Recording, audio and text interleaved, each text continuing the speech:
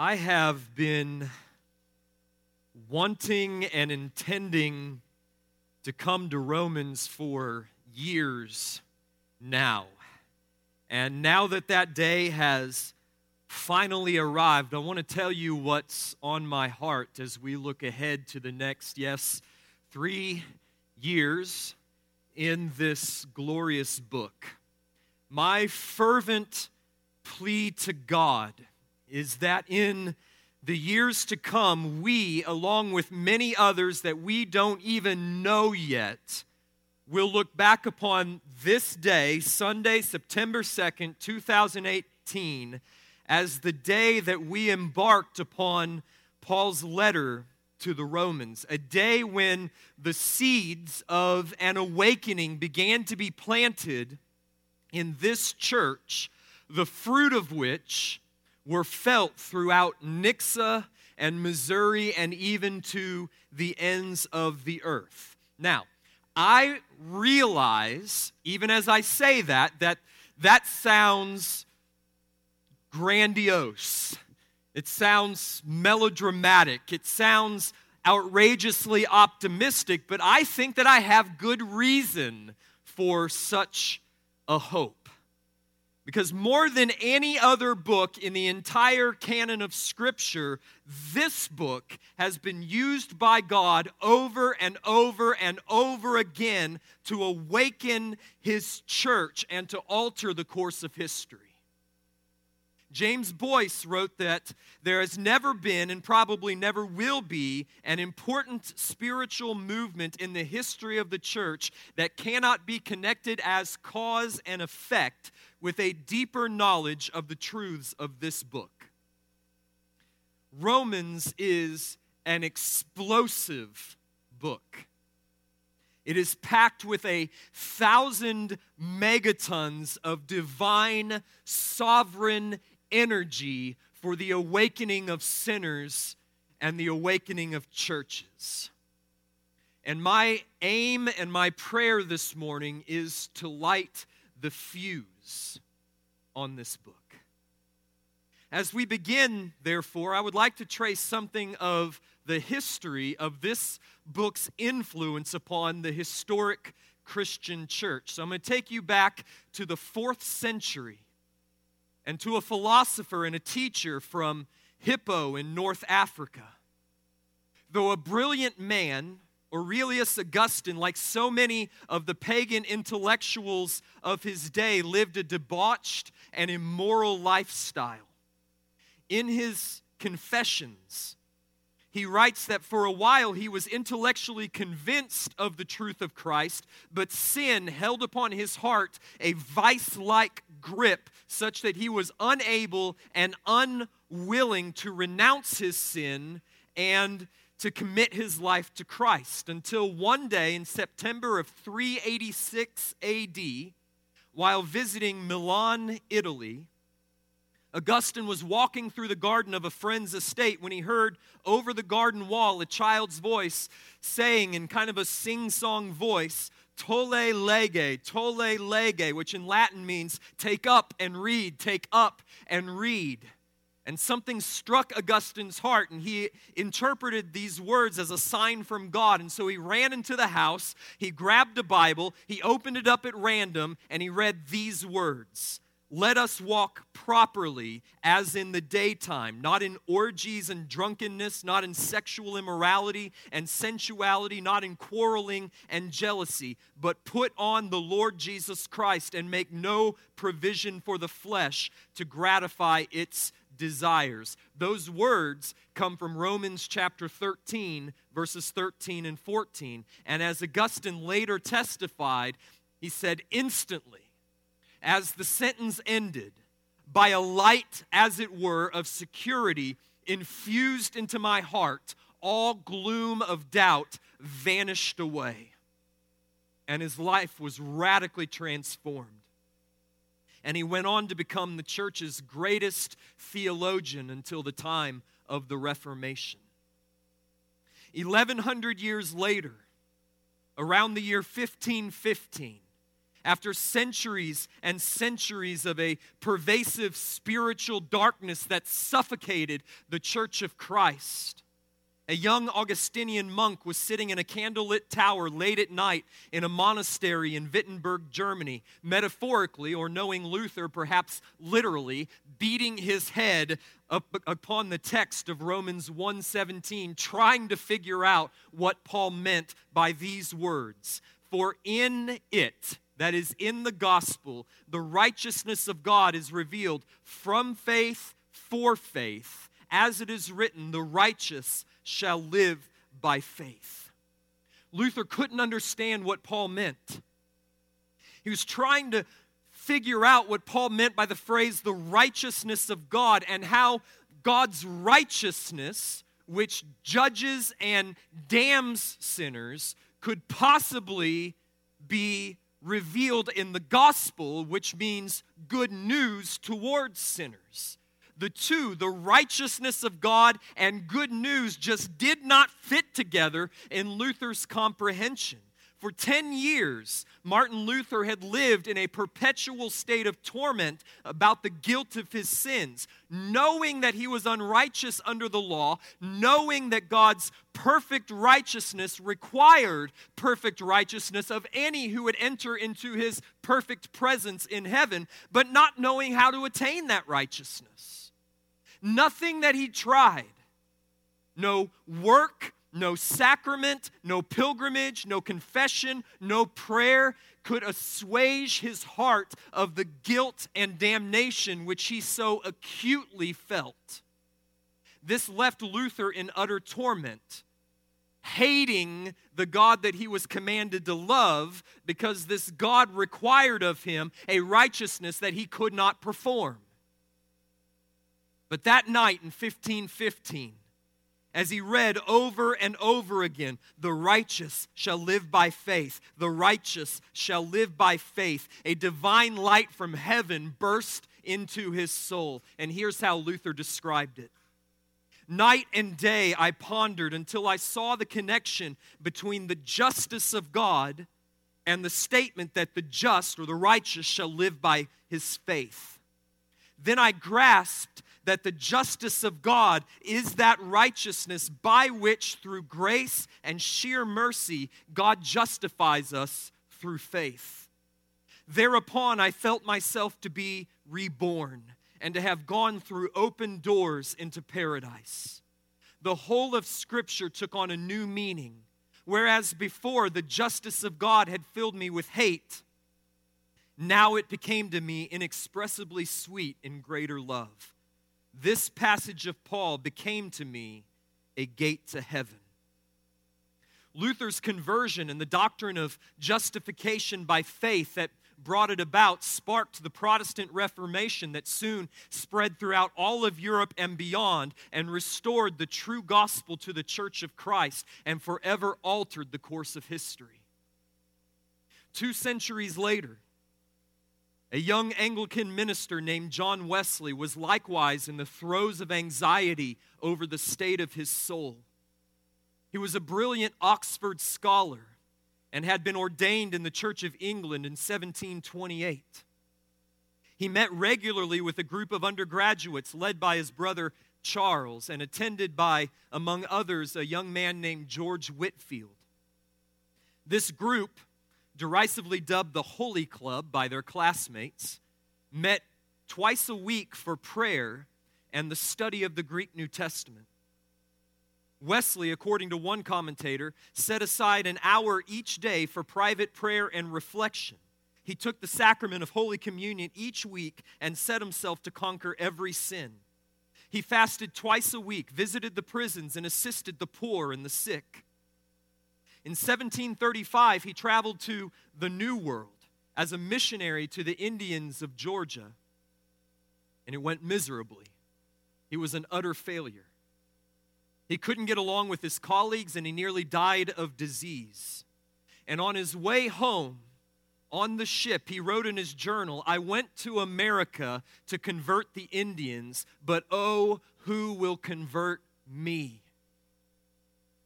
However, by God's providence, also aboard that ship were some German Moravian Christians who made a deep impression upon Wesley.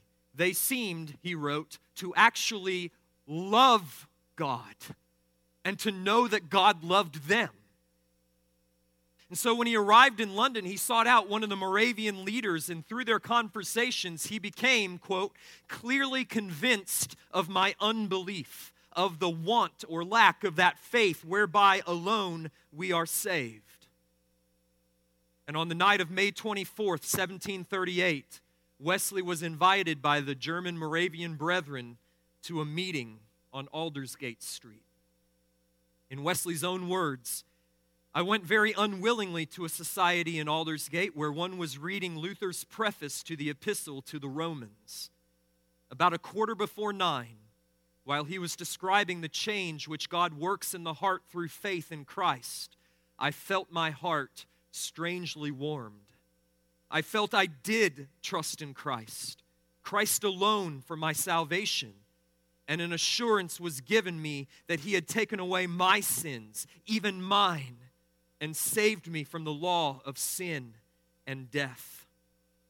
And from that moment on, Wesley, along with Whitefield, who had been converted a few years earlier, was used mightily of God to awaken a dead and formal church on both sides of the Atlantic to the reality of God's grace, to the necessity of the new birth, and to the faith which alone saves.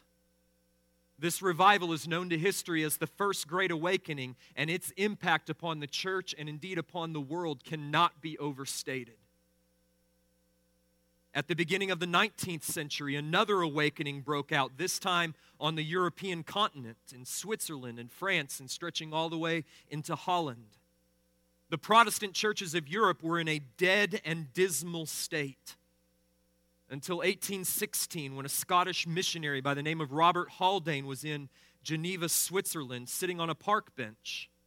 And he began to listen to some of the conversations that were going on around him, and one caught his attention in particular, and it was going on between two theological students who were training for the ministry there in Geneva. Recognizing that though they were students of theology, students training for the ministry, they were blind to the truth of the gospel, he struck up a conversation with them, and he invited them, along with their friends in the theology department, to his apartment twice a week for Bible study. There he expounded for them, verse upon verse, Paul's epistle to the Romans, and one by one, those students were converted and went on to become the leaders of the evangelical awakening on the continent, which became known as Haldane's revival. Haldane's exposition of Romans was later put into print and published and is now considered one of the standard Reformed evangelical commentaries on the book. It is still in print today. There are other stories of this book's explosive impact, which I don't even have time to recount.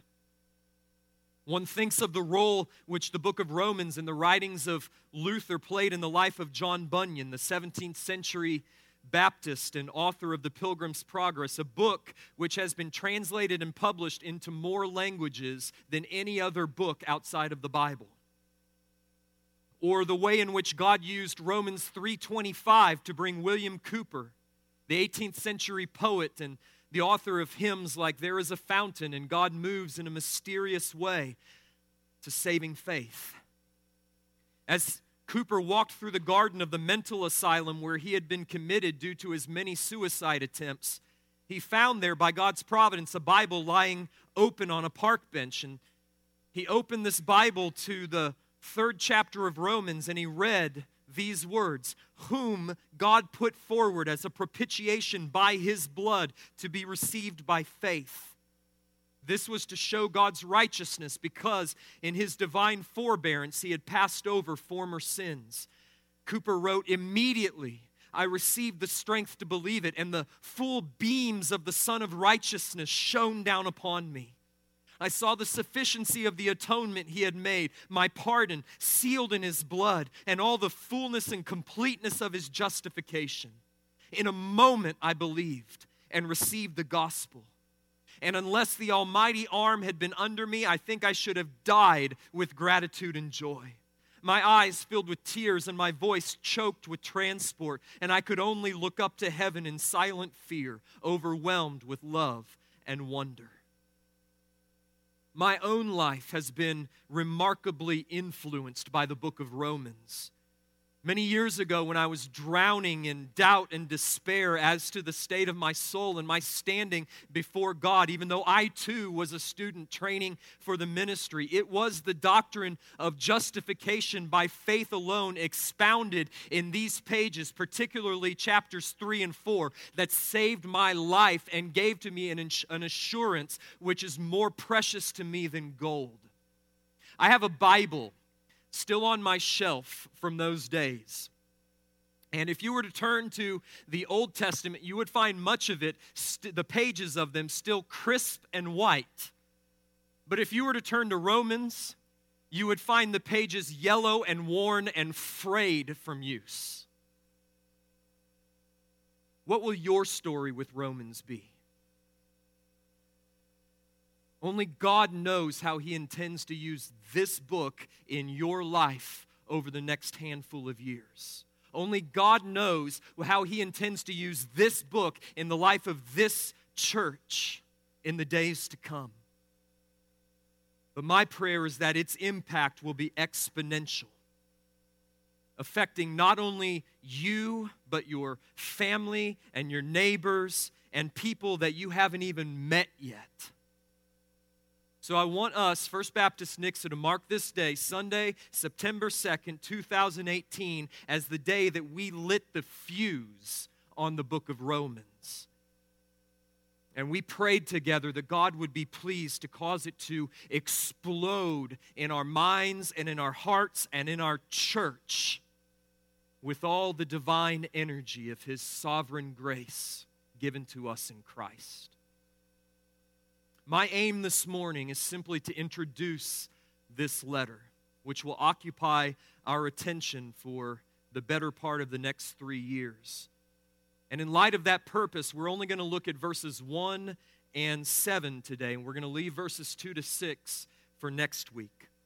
Look with me down at verse 1, where Paul introduces himself to the Roman church.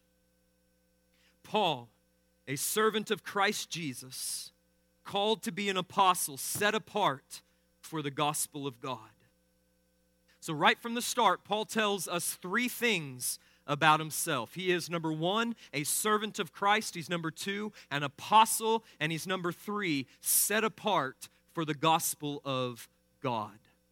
So let's look at these 3 descriptors of the author of this epistle. Number 1, Paul describes himself as a servant of Christ Jesus, a doulos of Jesus Christ. That word more literally means a slave. A servant is someone who has been employed. A slave is someone who has been purchased. Paul says, I have been purchased by Christ. I belong to Him. I owe to Him all obedience and all devotion and all affection. For Paul, the word doulos was a loaded word. And to get something of what Paul meant by that word, I'm going to take you to Galatians chapter 1. And you ought to just put another sheet of paper in there because I'm going to be referring back to it a couple of times this morning. In Galatians chapter 1 and verse 10, Paul uses this same word. He says, "For am I now seeking the approval of man or of God?" And look how he sets those two in opposition to one another. In other words, you can't do both. You can't seek the approval of man and simultaneously seek the approval of God. So Paul continues, "Or am I trying to please man? If I were still trying to please man, I would not be a servant, a doulos of Christ. Therefore, to be a slave of Christ is to no longer seek the approval of man, but to seek the approval of your master, who is Jesus." And this is a tremendous shift from the way all of us are by nature.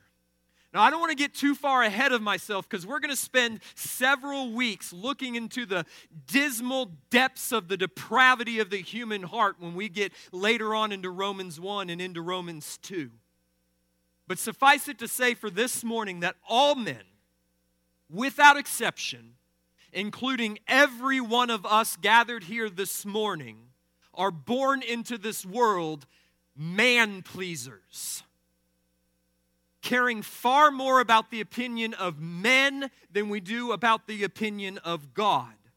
Therefore, in order for Paul or any one of us, for that matter, to make this radical 180-degree shift from a man-pleaser to a God-pleaser and thereby become a slave of Christ Jesus can only be accounted for by a seismic shift in our nature. And that is exactly what happened to the Apostle Paul. So I've saved the best testimony to the life-changing, world-altering power of these truths for last. Nowhere is the power of the gospel demonstrated in these pages, more exhibited than in the conversion of Saul of Tarsus. Born into an upper-class Jewish family from Tarsus in Cilicia, that's on the southern coast of Turkey, Paul was something of a prodigy. He was brilliant, he was self-disciplined, he excelled in his studies, and he was sent to Jerusalem to train under the feet of the best, a rabbi named Gamaliel. In Jerusalem, Paul ascended quickly through the ranks of the religious elite, and he became widely known for his knowledge and for his zeal for the law. And while in Jerusalem, he encountered a new Jewish sect known as the Way. These were followers of a crucified Galilean rabbi whom they claimed had risen from the dead, had ascended into heaven, and was now both Messiah and Lord. Well, Paul the Pharisee could not abide such blasphemy, particularly being uttered in the holy city. And he considered these Christians an offense to God and a danger to the Jewish nation. So Paul went on a murderous rampage, taking the leading role in the death of Stephen and receiving from the Sanhedrin authorization to travel to Damascus in order to find, arrest, and bring back to Jerusalem in chains any Christians that he would find there. But on the road to Damascus, Paul himself was arrested by none other than the risen Christ. And you know the rest of the story. But what you may not realize is how remarkably similar Paul's conversion is that to the conversions of Luther and Wesley. How the torments of soul that Wesley and Luther underwent were going on likewise in Paul's heart. You see, with Luther and Wesley, their problem was that they were tormented by the righteous standard of the law and by their failure to meet that standard. No matter how many works they performed, no matter how many prayers they prayed, no matter how hard they worked at being religious, their conscience was continually condemned before God. This was Paul's experience as well. He writes about it in Romans chapter 7, verses 7 through 12, where he speaks of the effect which his study of the law had upon his heart. He says, "The law said, 'Do not covet.' But the harder I tried not to covet, the more my heart produced covetousness of every kind." Paul says that once he was alive apart from the law, but when the commandment came, sin came alive and the law killed him. He says in verse 10 of chapter 7, "The very commandment that promised life proved to be death to me. For sin, seizing an opportunity through the commandment, deceived me, and through it, killed me." Paul was a dead man before his conversion. the picture that emerges is one of Paul trying and trying and trying to keep the law, trying to attain to God's holy and righteous standards, even succeeding somewhat in an external sense, but knowing down deep all the time that he was, as Jesus had called the rest of the Pharisees, nothing but a whitewashed tomb. And it is without a doubt that there are some of us here today who know exactly what Paul is talking about. You try and you try and you try to do all of the Christian things, to read the Christian Bible, to pray the Christian prayers, to attend the Christian worship, to go to the Christian church, to appear to all external standards as if you were a Christian, but your conscience condemns you. This book is going to set you free. Paul describes his own conversion in Philippians chapter 3. He says, if anyone else thinks he has reason for confidence in the flesh, I far more. Circumcised on the 8th day, of the people of Israel, of the tribe of Benjamin, a Hebrew of Hebrews. As to the law, a Pharisee. As to the zeal, a persecutor of the church. Watch this. As to the righteousness which is in the law, found blameless. But whatever gain I had, I counted as loss for the sake of Christ. Indeed, I count everything as loss because of the surpassing value of knowing Christ Jesus my Lord. For his sake I have suffered the loss of all things and count them as rubbish, in order that I may gain Christ and be found in him, not having a righteousness of my own that comes from the law, but that which comes through faith in Christ, the righteousness from God that depends on faith. It was the gospel that Paul would eventually set forth in Romans, the gospel of justification by faith alone, apart from works of the law, based upon a righteousness from God given through faith in Christ that set Paul free from the law of sin and death. Just like Luther, who had to regard all of his religious works, all of his sacramental merit as being nothing in order to gain the righteousness of Christ. Just like Wesley, who had to regard all of his astute learning, all of his religious knowledge, all of his holy zeal, all of his ordination credentials as nothing in order to receive the righteousness of Christ. So Paul had to regard all of his human merit as nothing in order to receive everything from Jesus. Just like Luther and just like Wesley, Paul was a miserable, though zealot, religious professional who was powerfully and profoundly converted by the gospel of justification through faith in the risen Christ. Paul was rescued and redeemed from his futile attempts at keeping the law, and he was given Jesus' perfect righteousness. And because of that, for the very first time in his life, Paul was enabled to love the God who loved him and gave up Christ to save him. And he joyfully submitted the rest of his life to pleasing Christ and to making him known. That's how Paul, the Pharisee, became Paul, the slave of Christ Jesus. Second, Paul identifies himself as one who is called to be an apostle. All right, so if the previous descriptor, a slave of Christ Jesus, identifies Paul's relationship to Christ, this one identifies his authority from Christ and his relationship to the church. There are times in Paul's writings where he will use the word apostle in a less technical sense than he does here, in the sense of one who is a messenger sent out by a church or one who is an accredited missionary.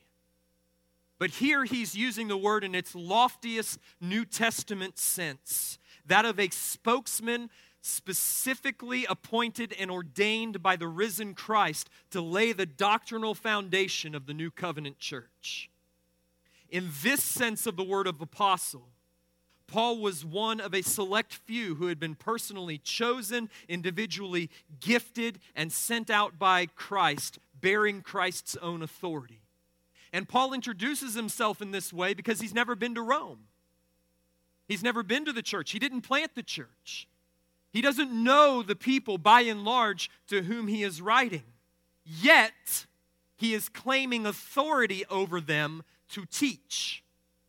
And he wants them to receive his words, the words that he writes in Romans, as if they were the very words of God.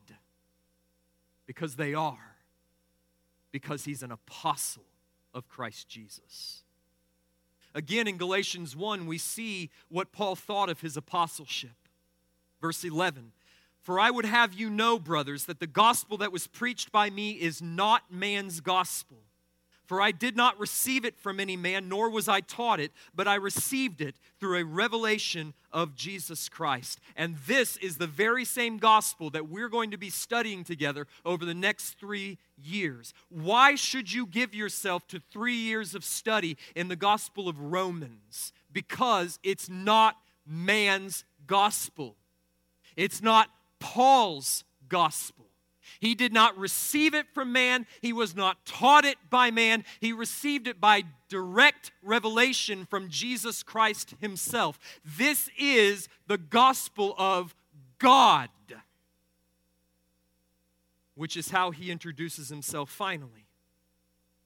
He says he was set apart for the gospel of God, which speaks to the outworking of his apostolic office.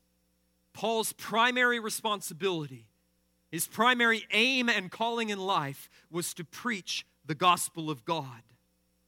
When he says he was set apart for the gospel of God, that's shorthand for what he says in Galatians 1:15.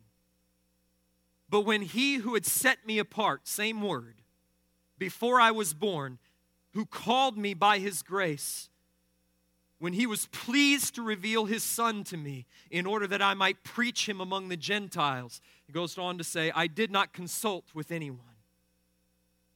Jesus arrested Paul on the road to Damascus not only to save him, but to send him to preach to the Gentiles that through him the nations might be saved. And note that what Paul was set apart to preach was the gospel of God. He was sent to preach the good news of God in Jesus Christ. Because apart from Jesus Christ, that's why Jesus and his death on the cross stands at the very center of this book. It's in every chapter. Because apart from Christ, God is not good news for sinners. But in Christ he is. And therefore the gospel is designed to take sinners and to bring them to God. God is the goal of the gospel.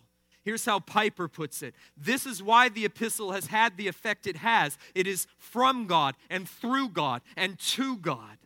God chose the author before he was born. God purchased his freedom by the death of his Son. God called him to be an apostle. And then God gave him a gospel, the gospel of God himself.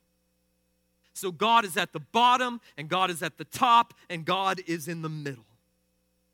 In other words, in these pages, over the next 3 years, you will encounter the living, majestic, sovereign, holy God as close and as near to unveiled as he appears anywhere in all of Scripture. And maybe, just maybe, we pray, your encounter will be every bit as powerful and life-changing as Paul's on the Damascus Road, or Luther's in the Wittenberg Monastery, or Wesley's in Aldersgate Street. Because what this church needs more than anything is an encounter with the living God. And Romans is the best place for us to look. The second introductory item we need to examine is the audience to this letter. To whom does Paul write? Well, now we're going to jump down to verse 7. If you'll notice, Paul ends verse 1 by saying, I've been set apart for the gospel of God. And then in verses 2 to 6, he goes on this long parentheses in which he defines what the gospel of God is. That's what we're going to study next week. But he resumes his introductory remarks down in verse 7. To all those in Rome who are loved by God and called to be saints, grace to you and peace from God our Father and the Lord Jesus Christ. So Paul wrote this letter to the church at Rome. Based on internal evidence from the letter itself, most scholars place Paul in Corinth at the time of writing. And if we compare that location to the generally accepted timeline of Paul's missionary journeys, this would put the time of writing somewhere around 57 or 58 AD. At this time, Paul is headed to Jerusalem. We'll learn all of this in Romans 15. He's headed to Jerusalem to deliver the gift for the impoverished saints in Judea, which he has been collecting all throughout his third missionary journey. Paul's hope is to deliver the offering and thereby repair the rift that has been growing between the Jewish church in Judea and the Gentile churches that Paul has been planting around the Mediterranean world. And after he has delivered this gift, Paul will say in Romans 15 that he hopes then to come to Rome on his way to Spain, where he's going to take the gospel where it has not been preached, because Paul's desire is not to lay on another man's foundation, but to lay new foundations for the gospel and for the church. So Paul's never been to Rome, but he's hoping to come to Rome. And he wants the Roman church then to help him get to Spain. And so before he heads back to Jerusalem, he sends this letter on to Rome in order to, as it were, pave the way for his arrival. But clearly that's not Paul's only aim in writing, or else this letter would have been much, much shorter, like 2 chapters. He's got another purpose in mind when he sits down in the city of Corinth to send this letter to the Roman church. Now, scholars are divided as to what Paul may have heard about the church of Rome that would have called for such a rich yet forceful declaration of the truth of the gospel. But from the content of Romans, it seems plain that there were some theological and social troubles related to the Jewish-Gentile composition of the Roman church. That discussion is going to have to wait another time and another venue. We'll deal with those questions as they arise in the text. What concerns me this morning is the specific aim that Paul expresses in verse 7. Namely, that the church in Rome would know themselves loved by God and called to be his saints. And that's my purpose in preaching Romans. I want you to know yourself loved by God.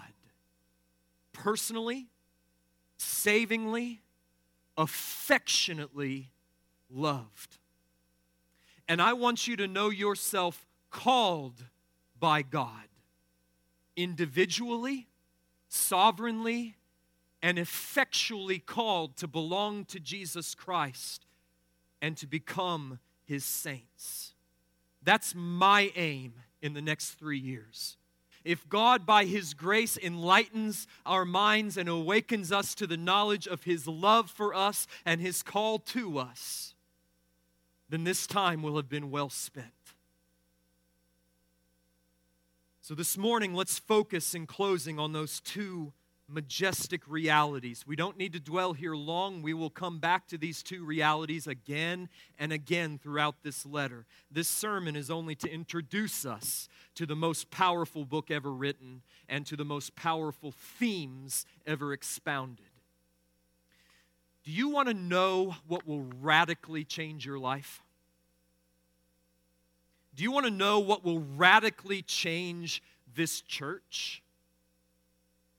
Do you want to know what will cause the kind of world-changing, life-altering impact that we saw in the lives of Augustine and Luther and Wesley and Haldane and Bunyan and Cooper and so many others? Number one, it is knowing that God loves you. Now, I want to be clear about something. I don't mean it's knowing that God loves you in the same way in which God loves the world. I mean knowing that God loves you. The love of God of which Paul speaks here is not the general and universal love of John 3:16. For God so loved the world. That's not the love of which Paul speaks here. That's true. That's biblical. It's not Romans. The love of which Paul speaks is a personal, particular love. The love of Ephesians 2:4. God, who is rich in mercy, because of the great love with which He loved us. Even when we were dead in our trespasses and sins, He made us alive.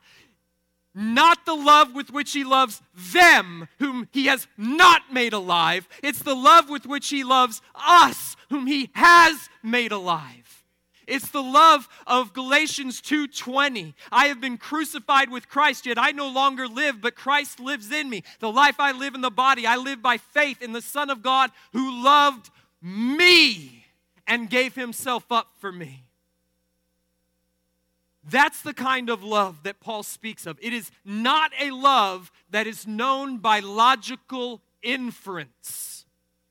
That's the kind of love that I'm afraid most Christians know of. It goes like this. God loves the world. I'm part of the world. Therefore, God loves me. That's a logical inference. That's not the kind of love that Paul speaks of here. The kind of love that Paul speaks of is a love which is personal. It is individual. It is particular. It is electing. Look what he says. To those in Rome who are beloved of God. There's 400,000 citizens of Rome, but I'm not writing to all 400,000 citizens of Rome. I'm writing to those in Rome among those 400,000 who are loved by God. This is not the love of God for the world. It is the love of Christ for His bride.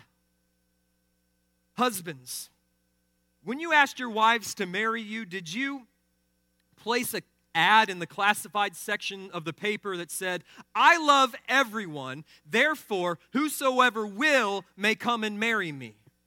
Is that the way you got your bride? No, you went to your beloved. You got down on one knee. You told her that you loved her above everyone else in the world.